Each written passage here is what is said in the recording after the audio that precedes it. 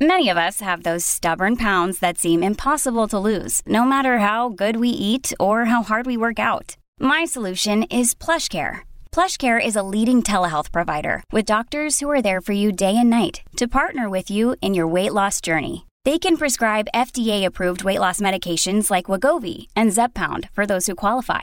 Plus, they accept most insurance plans. To get started, visit plushcare.com/weightloss. That's plushcare.com/weightloss. Ryan Reynolds here from Mint Mobile.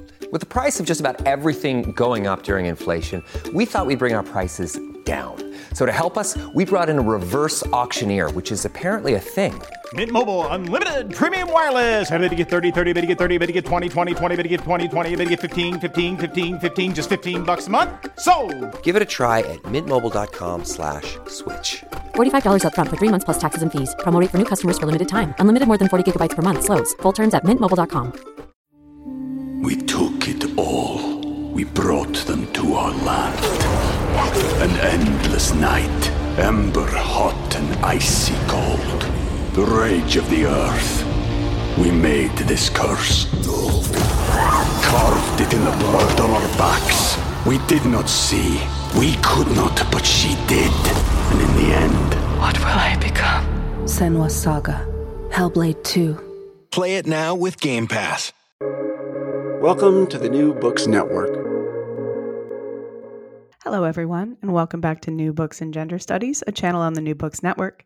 I'm Jana Byers, your host, and I'm here today with Jane Gallup, Distinguished Professor of English at the University of Wisconsin-Milwaukee, to talk about her 2019 book, Sexuality, Disability, and Aging, out with Duke University Press.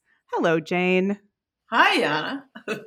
How are you? How's Milwaukee? Are you in Milwaukee? Yes, I am in Milwaukee. It's great. The weather is turned to summer, and it's very nice. Our COVID numbers are the lowest they've been since the beginning of the pandemic. So we're walking around without masks. I've been going to restaurants, and that feels like summer, too. That's amazing. Milwaukee's such a great town. So you know it. It does not get the love it deserves. It is a great American city. And summer in Wisconsin is a joy to behold. Yeah.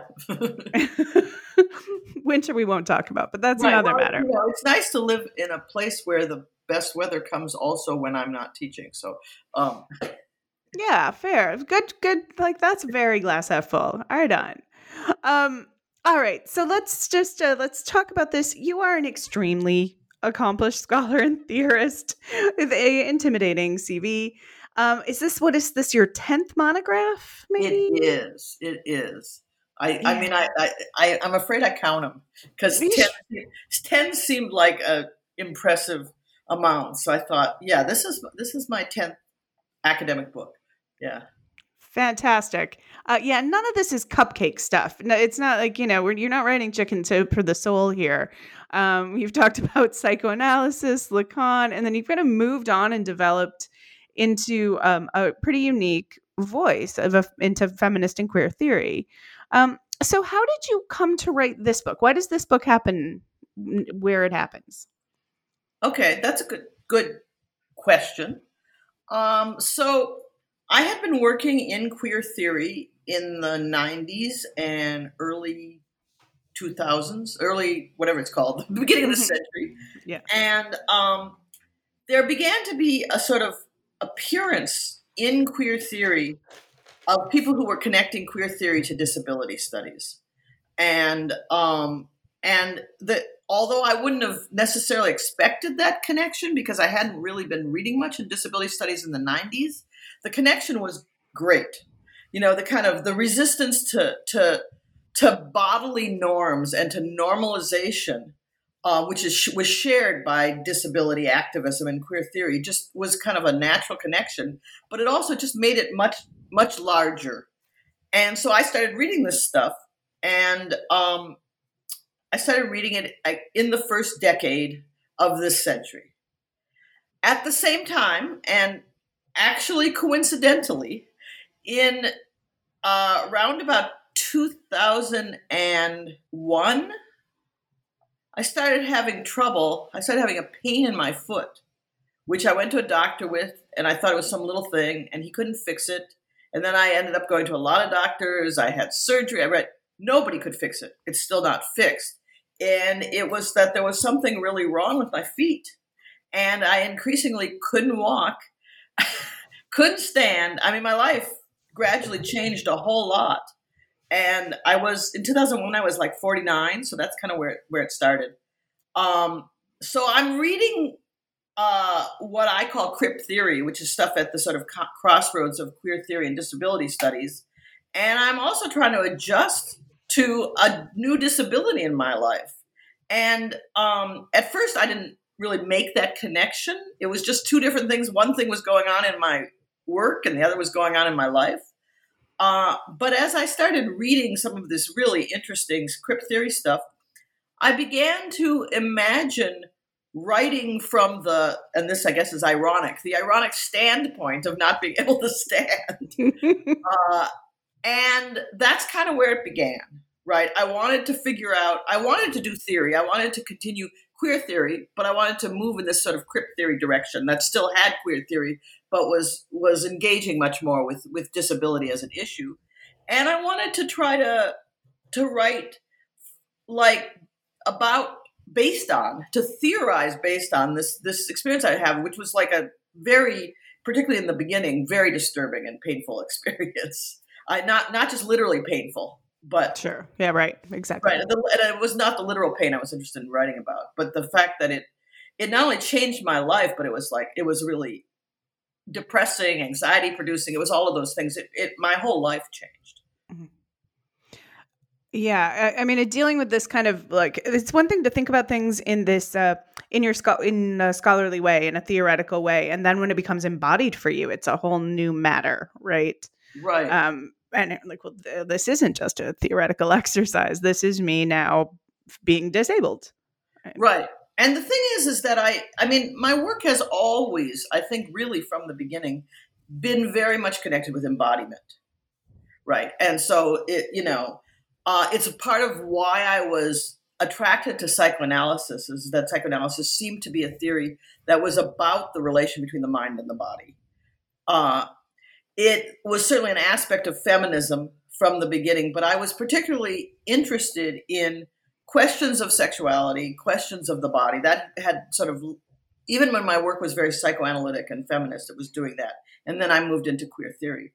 So although this was in some way a new aspect of embodiment, it really continued what is for me a lifelong interest in thinking in relation to embodiment, in embodied thinking.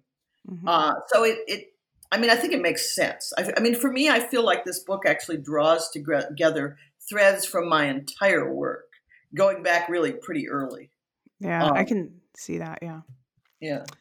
And that crip theory is a great place for that too, then, because that is a wonderful place to talk about embodiment and there the queerness that is embodied. I love disability studies right now. I'm just discovering them, and I'm on this as well.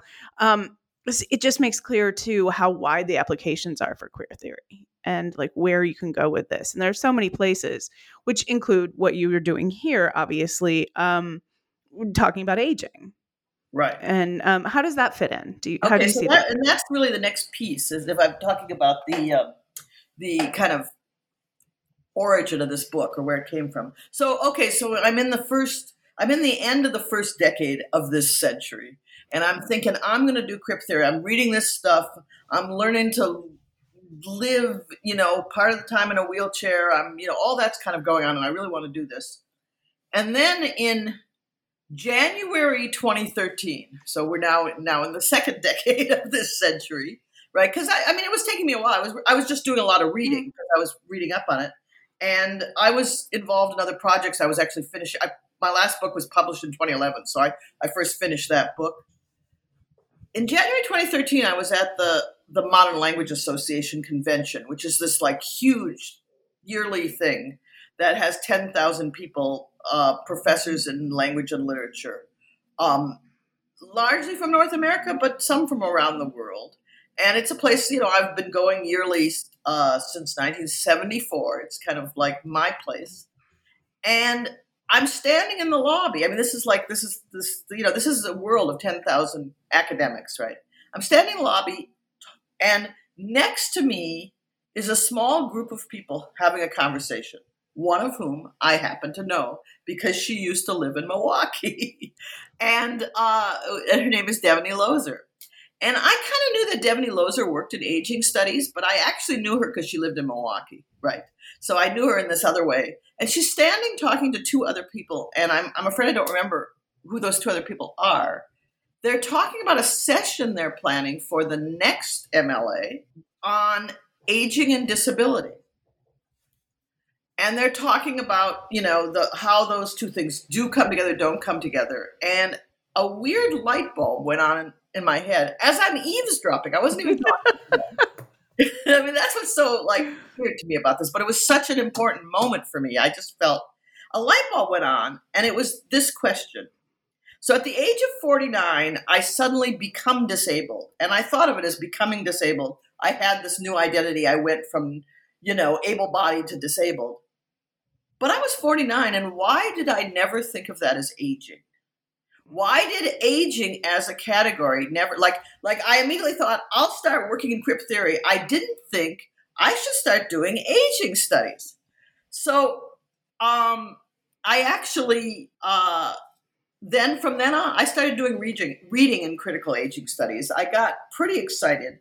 I also volunteered to the person standing next to me to speak in this session they were organizing on the relation between disability and aging, because I wanted to start thinking about it. And that's where the book in its present form really took shape, which is that I wanted to think about why we think of those two things so separately, even though a huge category of the disabled are what I call late onset disabled, people who get disabled in middle age or later, right? Mm-hmm. And a huge category of the aged population are people who are disabled, because the chances of becoming disabled just increases the longer you live. Mm-hmm. And so it's not an atypical aging story to discover at some point, as you're nearing 50, that your body can't do what it used to do before.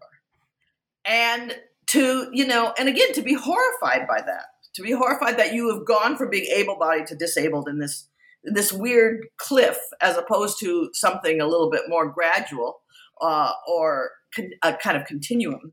Mm-hmm. And so I kind of started out by thinking, why did I only think of disability? Why didn't I think about aging? And then I discovered that whereas by 2013, disability studies and crypt theory had become really big and important, just generally as theory, and particularly in queer theory, nobody was talking about aging. The only time they ever talked about age is when they were talking about adolescence, which is an age category, mm-hmm. but it's not about aging.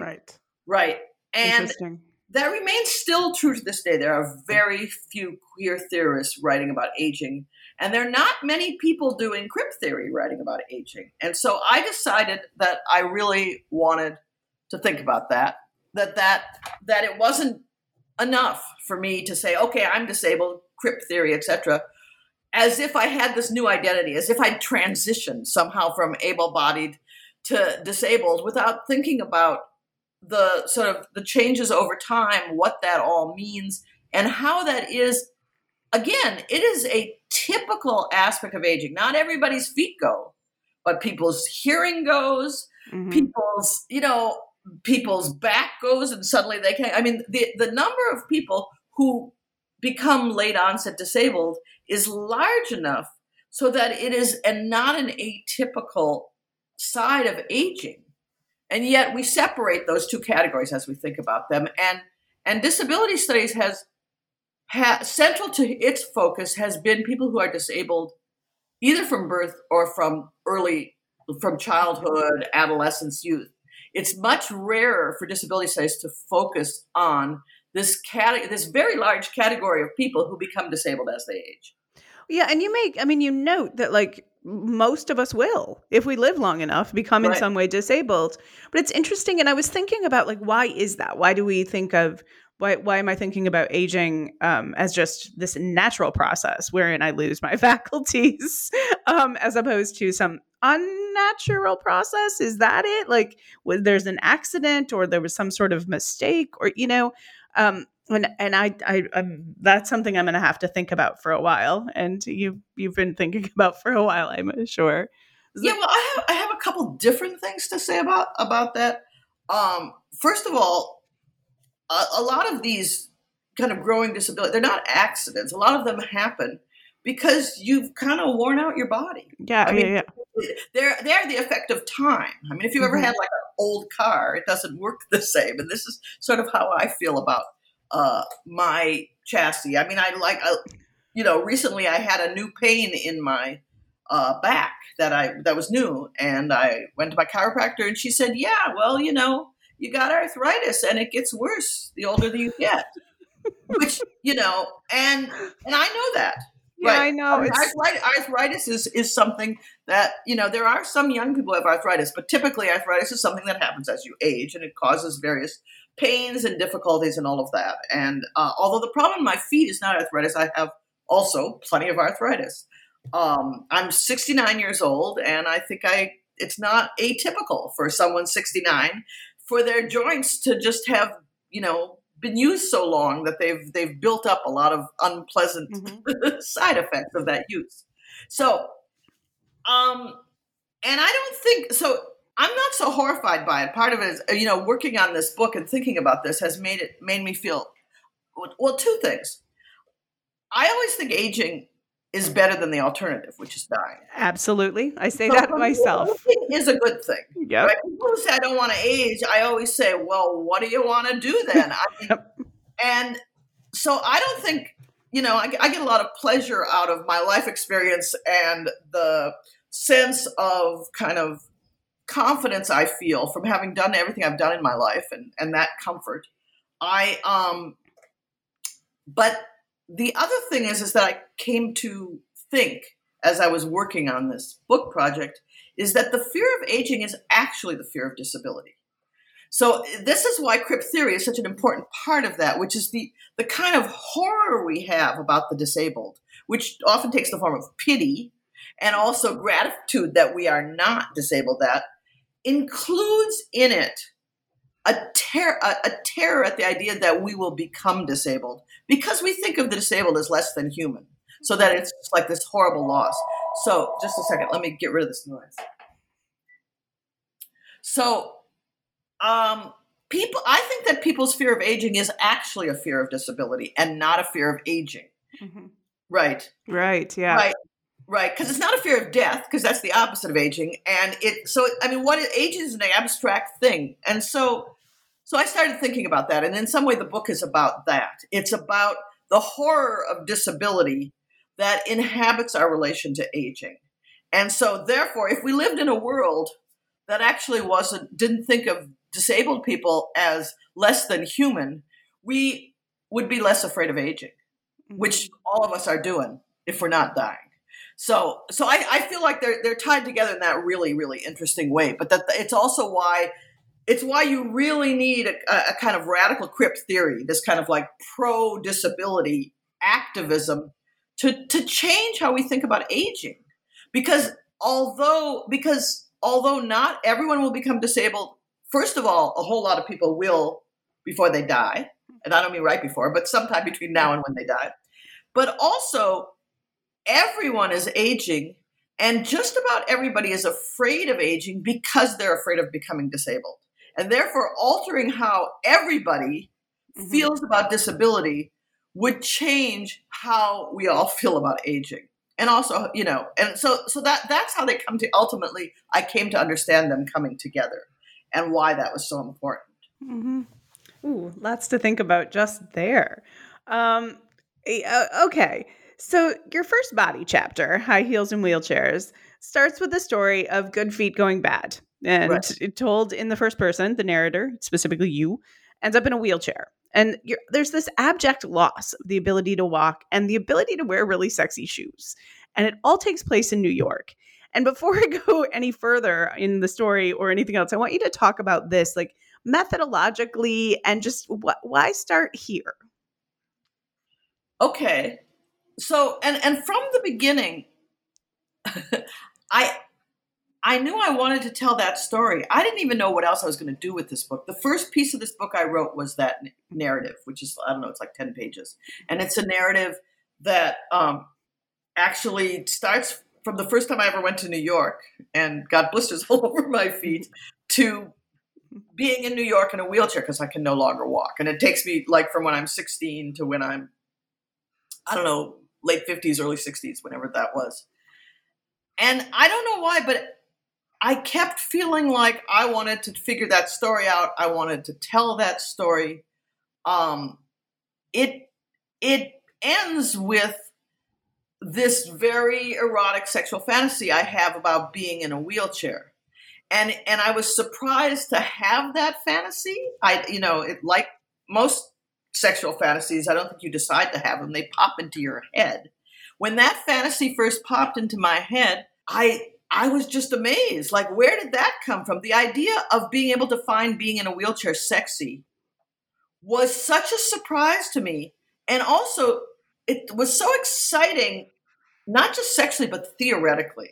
As somebody who had been reading a lot of crypt theory and who loved the idea of being able to have, to get beyond pity, to get beyond, we're just like other people, and imagine a truly affirmative, positive view of disability.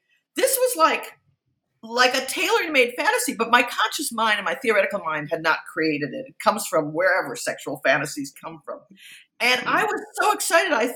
It was having that fantasy that I thought, I want to write the story of that fantasy. I want to tell people about that fantasy, but I have to have the whole lead up in which I'm basically just depressed at finding myself in a wheelchair.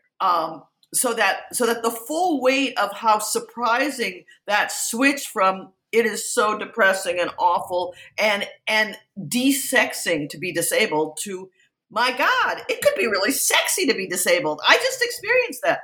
That's what created the story and ultimately created the book for me. Why sidewalks? What's the importance of the sidewalk here? Well, there are places people walk. And they're, first of all, yes. There are also places people can have wheelchairs, but it's something about the city and being among a lot of people and I guess for me, the sexiness of sharing space with strangers who you look at, who look at you, and that level of sexiness or sexuality, which is not about the relation you have to someone you know, which is certainly an important aspect of sexuality, but the sense of possibility you have passing strangers on the sidewalk. And it's the sidewalk, not the street, because, those of us who live in cities with a lot of cars, you don't even really see people when you pass them. You are not bodily aware of them. But walking down sidewalks in cities where there are a lot of people walking around, there is this world of other bodies that you look at. And you interact with them in this interesting way, too, because some people really want to be seen. So there's the catwalk experience, as you discuss, and there's this parade of a variety of human experiences and the people who don't want to be seen. And those are maybe even more interesting. So you have this ongoing space. And this is, and you are also on display. Right? When you're there, there's something just kind of inherently, at least with the potential for eroticism, when there's that many people around and that kind of variety. And this kind of impersonal closeness, right? Right. Exactly. Yeah. Closeness. I think that's good. Right. And so you have bodily proximity, but you don't with strangers. Yeah. And you don't have any intimacy, emotional intimacy, but there is this physical intimacy. When you bump up against people, you have this, like, sometimes, you do that thing where you do the little dance with someone where you're trying to get out of their way and it's funny and you have these moments. Right. And, I've always looked at people on the sidewalk a lot. I look at their clothes. Do I like that? Do I not like that? I look at their bodies. Does that, do they look good? Do they look bad? Do they look interesting, unusual? And it's not just their bodies as a sort of static form. It's how they move. Mm-hmm. Right. Because that's part of it. Everybody's not just there in their body. They're moving. We took it all. We brought them to our land. An endless night, ember hot and icy cold. the rage of the earth. We made this curse. Carved it in the blood on our backs. We did not see. We could not, but she did. And in the end, what will I become? Senua's Saga. Hellblade 2. Play it now with Game Pass. Think you know the Brooks Ghost? Think again. Introducing the all-new, better-than-ever Ghost 16. Now with nitrogen-infused cushioning for lightweight, supreme softness that feels good every step, every street, every single day. So go ahead, take your daily joyride in the all-new nitrogen-infused Ghost 16. It'll turn your everyday miles into everyday endorphins. Let's run there. Head to brooksrunning.com to learn more. Yeah. And it's very active. The other thing, when I'm on the sidewalk, I look at shoes. And and I think you do too. You're not just quoting me. You do. Yeah. So, that's a thing we have in common. And so shoes actually are a really important part of this story as well. And I would like to hear kind of where you sit. Like, I want to hear about this. What's with you in shoes? It's true. Shoes are, I mean, the chapter, as you said, is called High Heels and Wheelchairs. And a simple version of the arc of my story is going from wearing high heels to sitting in wheelchairs. Also, high heels and wheelchairs, the two terms kind of go together, and the heel and the wheel and all of that, right? So, and it's true that I just from the time that I was pretty young, I just loved sexy shoes. I was that was the object that I most wanted when I shopped. That was the accessory. And I just loved looking at shoes in windows. And they were, and I discovered, and I write about it a little bit in the book, because I did research, that is not unusual. There are a lot of women who have that relation to shoes. You too, for example. And so I had really been into shoes. I had a lot of shoes. And I was really into sexy shoes and, high-heeled sandals and wild colors and with straps around the ankle and, shoes, boots for winter, high-heeled sandals for summer, high-heeled, fancy colored suede boots for winter. It was really important to me. It was a source of great pleasure. And that was it was my big extravagance. I remember back in 1980, in the 1980s, I bought a pair of shoes that were $200, which was really expensive. That's expensive for the 80s. I mean, it's not nothing now. But... Yeah, right. But it was a real extravagance. And and I remember them. They were high-heeled sandals, and they were this great teal color, and they had just a great heel. I mean, I could still see them, and I haven't seen these shoes for 40 years. So, were you in graduate school? No, in the 1980s, I wasn't in graduate school. Okay. I couldn't afford $200 shoes. Okay. No, I got tenured in 1981. Oh, wow. Okay. So by the 80s, I was able to afford expensive shoes. Wow. I mean, particularly because I didn't, I didn't spend money on anything else. I spent to buy shoes. And so my feet, of course, didn't get bad just at one moment in 2001. It was only in 2001 that I started to really have pain. Mm-hmm. But something had been going on with my feet actually for decades, not surprisingly. And it was exacerbated by my 2 pregnancies. Mm-hmm. So a lot of people's feet change after they have a baby or after they're pregnant. I don't know, having the baby probably doesn't matter, but being pregnant for 9 months does. It's a lot of extra weight, so your bones kind of change their position. And so I wore a medium width shoe before my first pregnancy. I wore that, which is a B width in the United States. I don't know how widths work. And I know people have, it's easier to get wider shoes in the Netherlands. So unfortunately, I don't live there. But my width number went up after my first pregnancy, and then it went up again after my second pregnancy. So something was happening. I mean, the bones in my feet were splaying, basically. Yikes. But I didn't think of it as a foot problem because I didn't have pain. I thought of it as a shoe problem. I just thought of it as a shoe problem. I couldn't wear my old shoes. It was as I went out of medium width shoes, it was very hard to find sexy shoes. I spent a lot of time looking for them. I went to New York because that seemed the place most likely to have them. This was, of course, before the internet. Oh, so yeah. You couldn't shop for shoes on the internet. You actually had to go somewhere to shop for shoes. Right. Because the thing about, and even today, I wouldn't shop for shoes on the internet because you have to try shoes on. Right. Yeah, yes, you do. So, we're probably taking too much longer to shoot. It's whatever. It's our time. We can do what we want. Yeah. So anyway, by the 1990s, I was most of the time actually wearing now cute shoes rather than sexy shoes. I was wearing, Converse high tops. I owned a pair. I owned like 10 pairs in different colors. That was kind of what I moved to. So it was different. It was not the same as high heels, but it was still kind of fun. And it was still like collecting shoes until that's what I was wearing when I started to have this pain.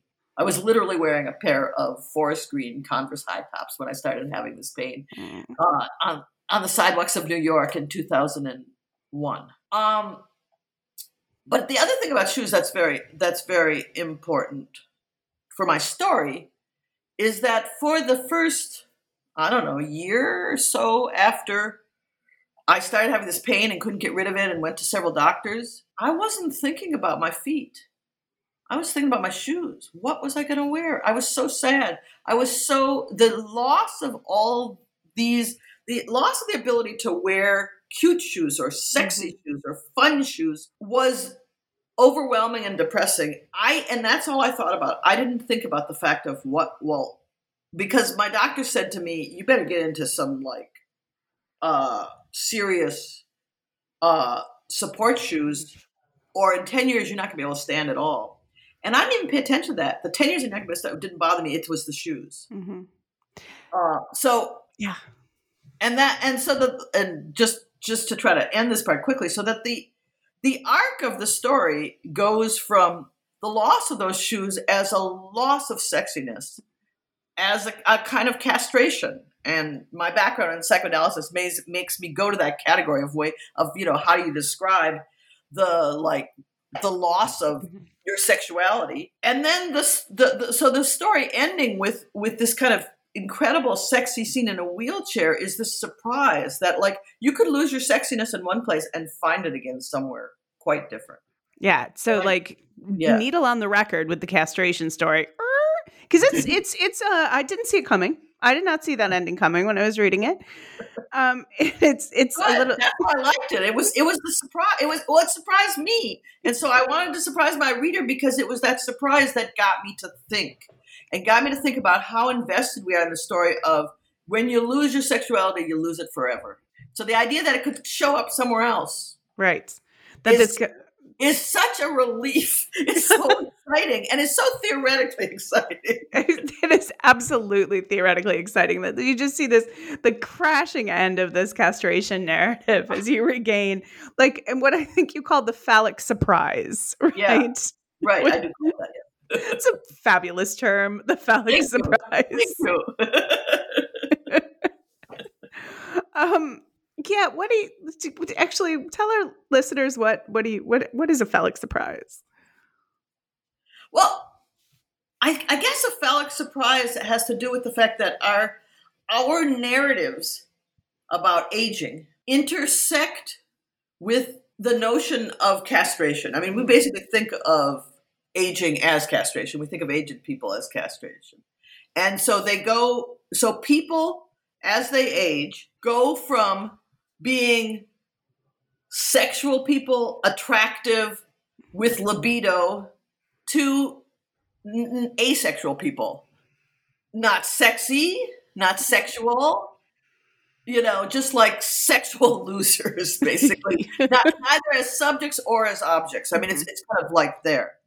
So, and that's all. So that's our narrative of aging, but it's also our narrative of becoming disabled, which is, I mean, castration is actually an image of being disabled because it's some part of the body being ruined. Right. So it is actually an example of this kind of disability, although we don't use that. And because all of our ideas about castration are so negative because it's been used so horribly in the most sexist ways, the last thing you would want to apply to thinking about disability is castration, which is why it was kind of hard for me to get there. Right. But it's an image in which something happens to you very suddenly, very violently, and you go from being a healthy, vital, and sexual person to a disabled, asexual, pathetic, pitiful person, which is, pitiful is kind of the opposite of attractive. Yeah. Right. So that's how castration functions. So as I tell the narrative I tell of coming down off of my high-heeled shoes and ending up in a wheelchair, it looks like a classic, kind of slide to castration. And then the ending, which really happened to me, of feeling so sexy in a wheelchair, is what I call a phallic surprise. And the reason it's a surprise is that if you believe the story, the castration story, as our culture tells it, which is whether it's a story of disability or aging, or whatever, no one ever goes from castrated to phallic. You only go from phallic to castrated. Right. But in this story, I actually went from phallic to castrated to phallic, and that phallus that comes after castration is a surprise because we're not prepared for it. And I mean, this is the phallic binary, right? Right. Men have them, women don't. Young people have them, old people don't. So there's the phallic binary is not experienced by first of all, not by one person. They don't get to have both, and certainly not in that order. You don't normally get that. So this is a disruption of this tale and a way to rethink and reconceptualize aging, disability, sexuality. So it's really important. It's really good. It's smart and it's cool and it's fun to think about and it's encouraging. Because the other point here is that disability, your inability, the castration, we'll go ahead and just we will adopt psychoanalytical language, right? Yes. Let's go. The thing about castration is that it messes as well with your gender identity. It's not just about your sexual identity or yourself. Suddenly, is a castrated man a man anymore? Right. Right. So this is a very personal and entire identity issue. Right. Yes. And it's really about, it's disability, and it's also just about the loss of self. Right. And part of talking about that is that I felt like I couldn't, once I changed the kind of shoes I wore, I couldn't dress the way I used to dress. Right. I couldn't wear skirts and dresses because they looked horrible with the kind of shoes I wore. And so it was changing everything, it was so my style, my sort of femme style, which had been my lifelong style that made me feel sexy, that was, attractive, was it was affected by having bad feet, even though I didn't think of feet as part of, that. But I think I want to say a couple other things. This may not be where you were headed, but your talking reminded me of it. One is that, yes, the story of castration that we all know and hate is one in which women are castrated and men are not, or are phallic. But in fact, there are a couple, and this is, I had to go back and rethink the psychoanalytic theory of castration in order to be able to use it. And there are two major moves that I made in this book. One is to talk about women also feeling castrated when they feel a threat to their gender and or sexuality. And that we don't talk about that as castration, but if you define castration as the loss of sexuality, then it is something, that can happen to women as well as men. That's the first thing. The second thing is that I realized that, in fact, even in the most standard orthodox Freudianism, castration is actually something that happens to the same person and not just to two different categories of people. And the center of that for me was something I knew very well from the work the feminist work I did on psychoanalysis. looking at what Freud wrote about women and girls, which is that Freud, and people made fun of him endlessly in the 1980s and 1990s, people meaning feminists, kept saying that the little girl is a little man and describing women as castrated. Now, if you describe someone as castrated, it doesn't just mean they don't have a penis or they're asexual. It means castration is the loss of something you have. They're broken. Right. And the reason he described women as castrated, as awful as it is because he saw little girls as phallic. And then he saw them as becoming castrated as they became women.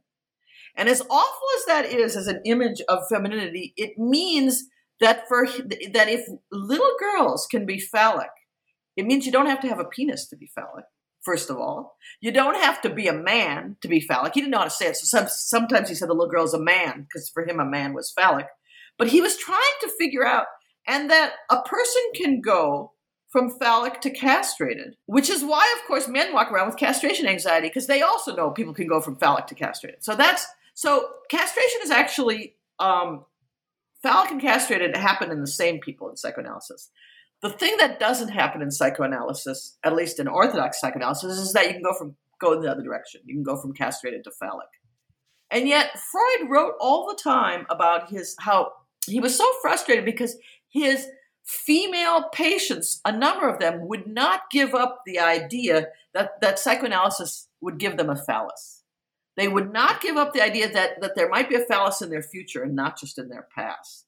And I never said this in the book because I couldn't figure out how to say it, but I feel like that was a figure that for me was really important as I wrote this book, which is that, why don't we endorse the wish of those female patients who would not accept Freud saying you should just accept your castration, but saying, no, I know I'm castrated now, but I believe in the future I could be phallic.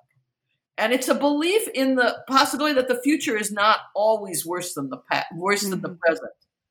Freud was a pessimistic guy, so it's a pessimistic science. So I think that the phallic surprise for me, or the idea that one could go not just from phallic to castrated, because in Freud everybody goes from phallic to castrated, whether you're a little girl or an anxious man, or a man going into the end of his life, becoming an old man.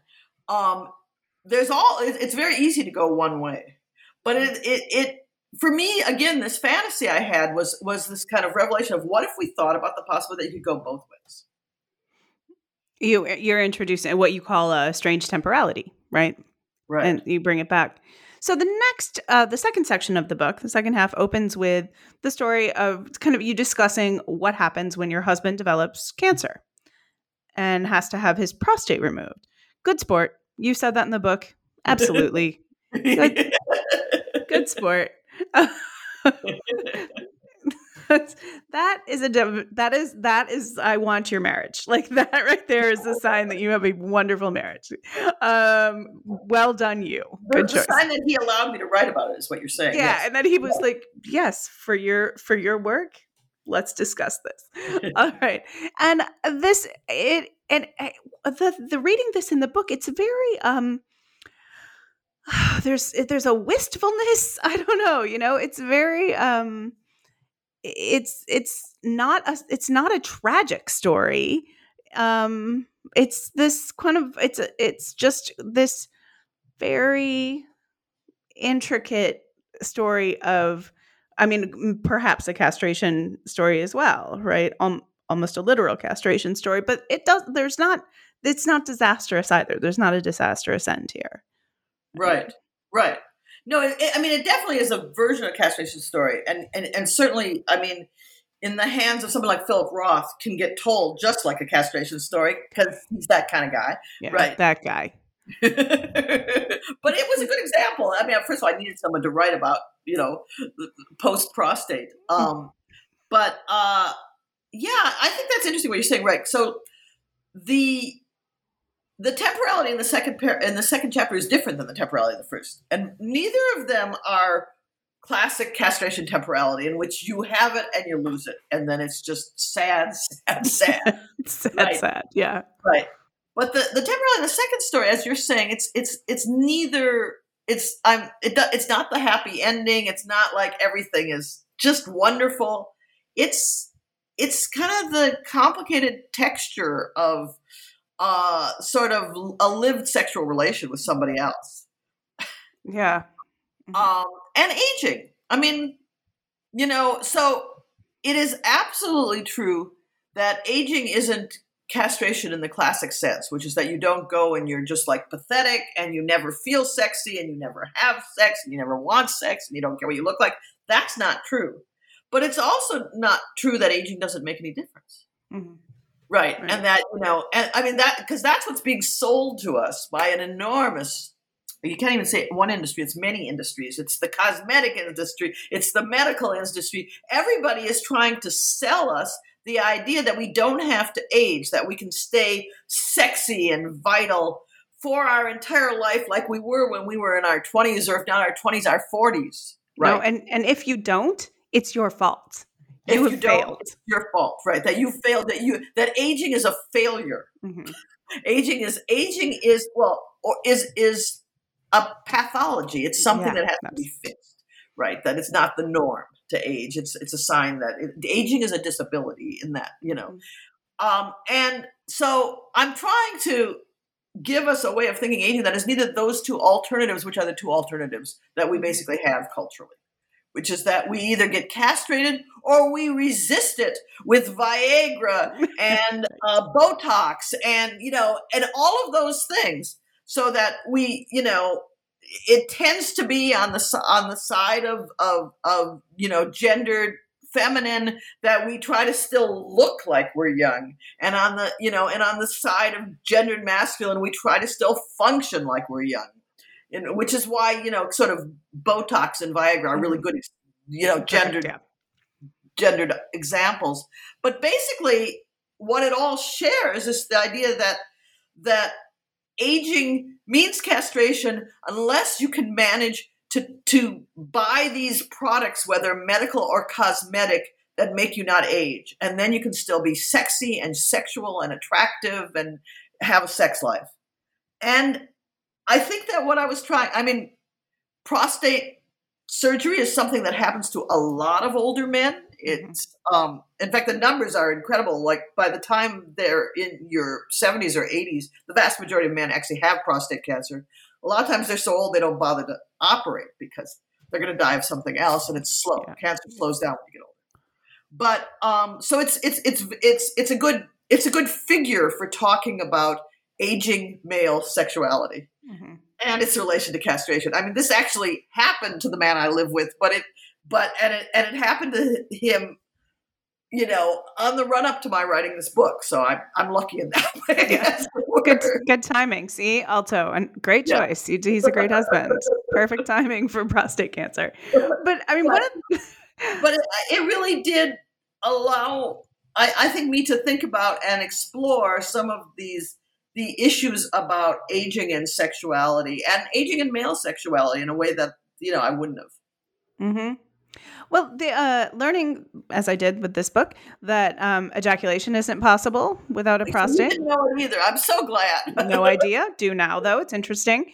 But I was thinking about how much, the narrative of sexual intercourse, foreplay, play, right, which is penetration, male ejaculation, the story's over.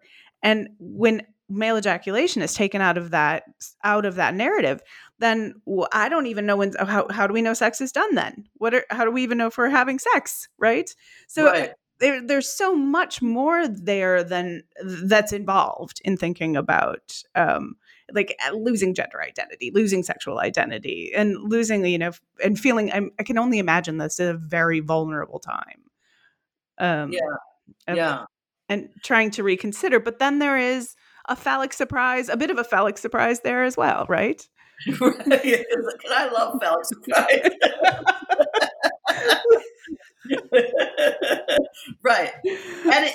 And so I spent time in that chapter, ended up talking about not just the temporality of sexuality over a life course, but the temporality of sexuality. There's a lot of temporal issues about sexuality and our kind of ideological notion of sexuality is the one you just gave us, which has a beginning and a middle and end, and is absolutely, it's about reproduction and it's about production.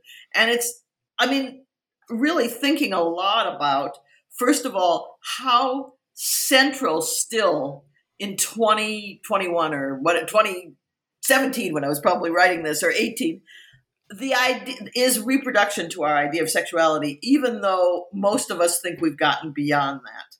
And that the effect of that is not only to define one sex act as the sex act, because it's the only one that produces babies or can result in babies, but also then defines who is and isn't sexual. So postmenopausal women, post-prostate men can't really be sexual because we know they can't reproduce. Mm-hmm. Right. Right. But also, thinking about the place of ejaculation and the place of the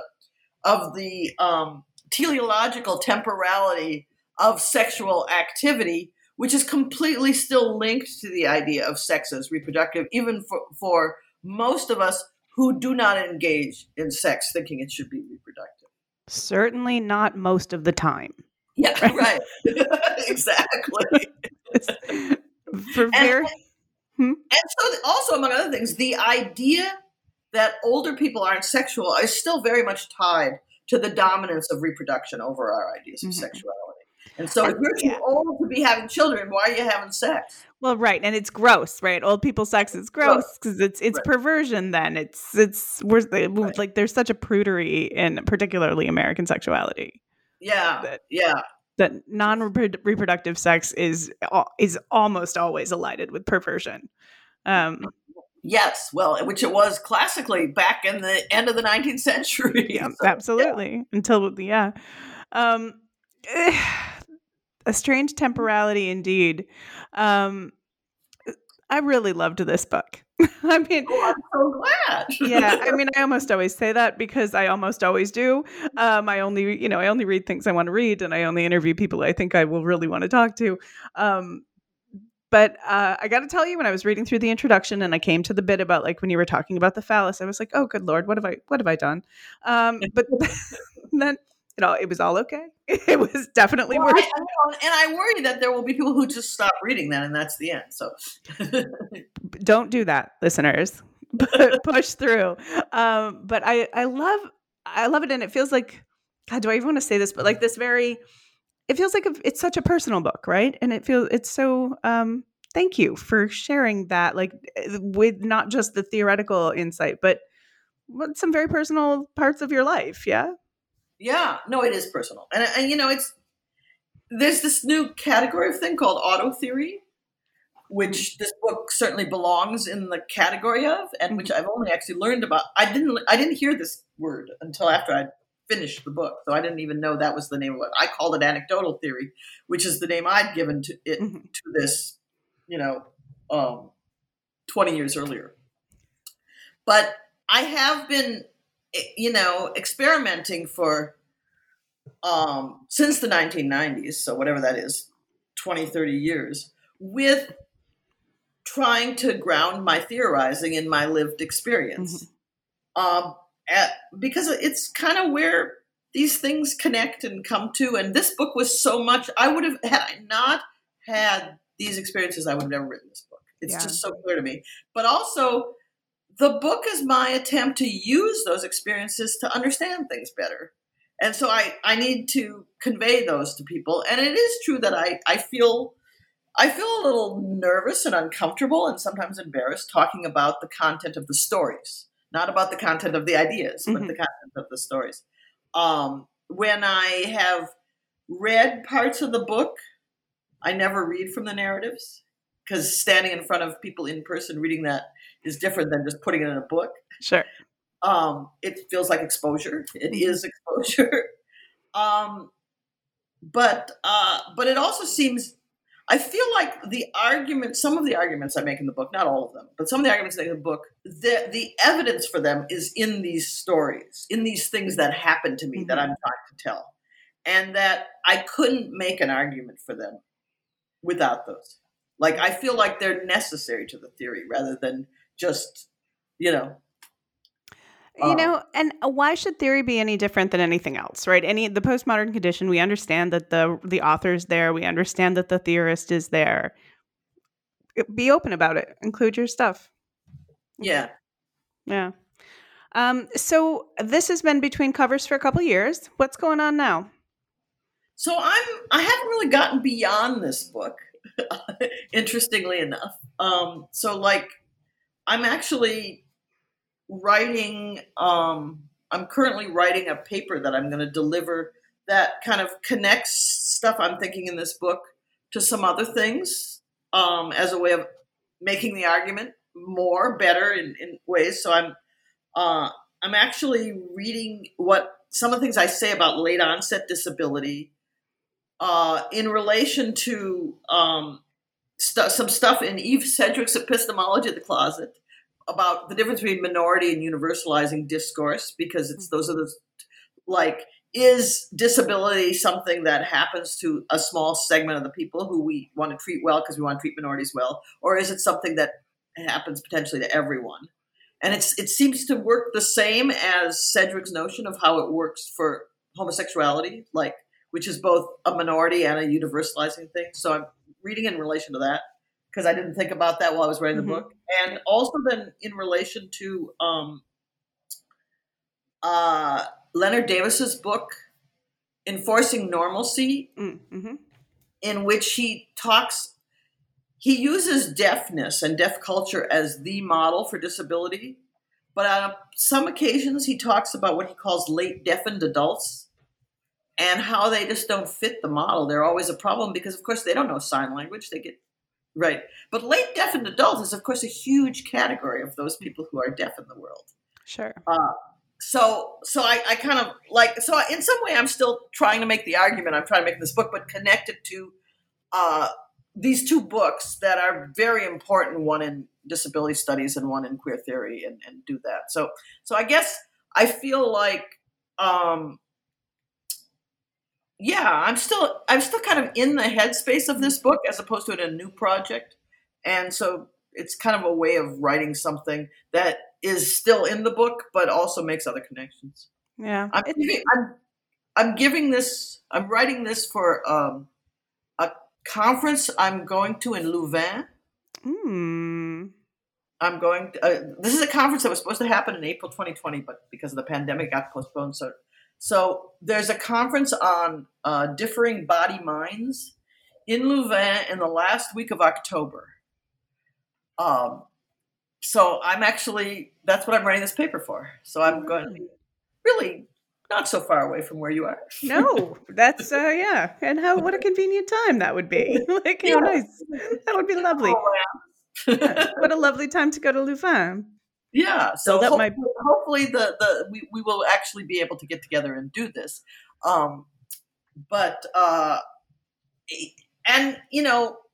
In some way, this book means so much to me.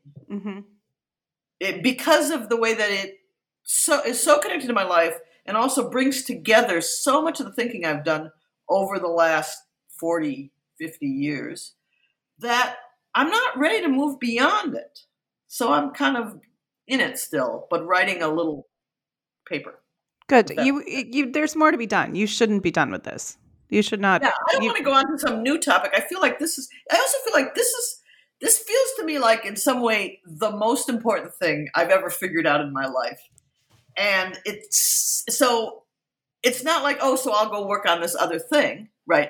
And it kind of brings together and validates a lot of the different fields of knowledge that I've learned over these years, and it makes them incredibly useful. So I'm still in this book, which is why I'm happy you want to talk about it, even though it's 2021. Excellent. Yeah, I'm glad you wanted to talk to me too, because it would have been okay. I would have understood if you'd been like, "Yeah, I'm done. I'm not talking to you about that." But I'm really glad you did. I have taken up enough of your time on this lovely day, and so I'm just going to say thank you, and I will. We'll talk again, I hope. Okay, thank you. This has been very fun. Wonderful.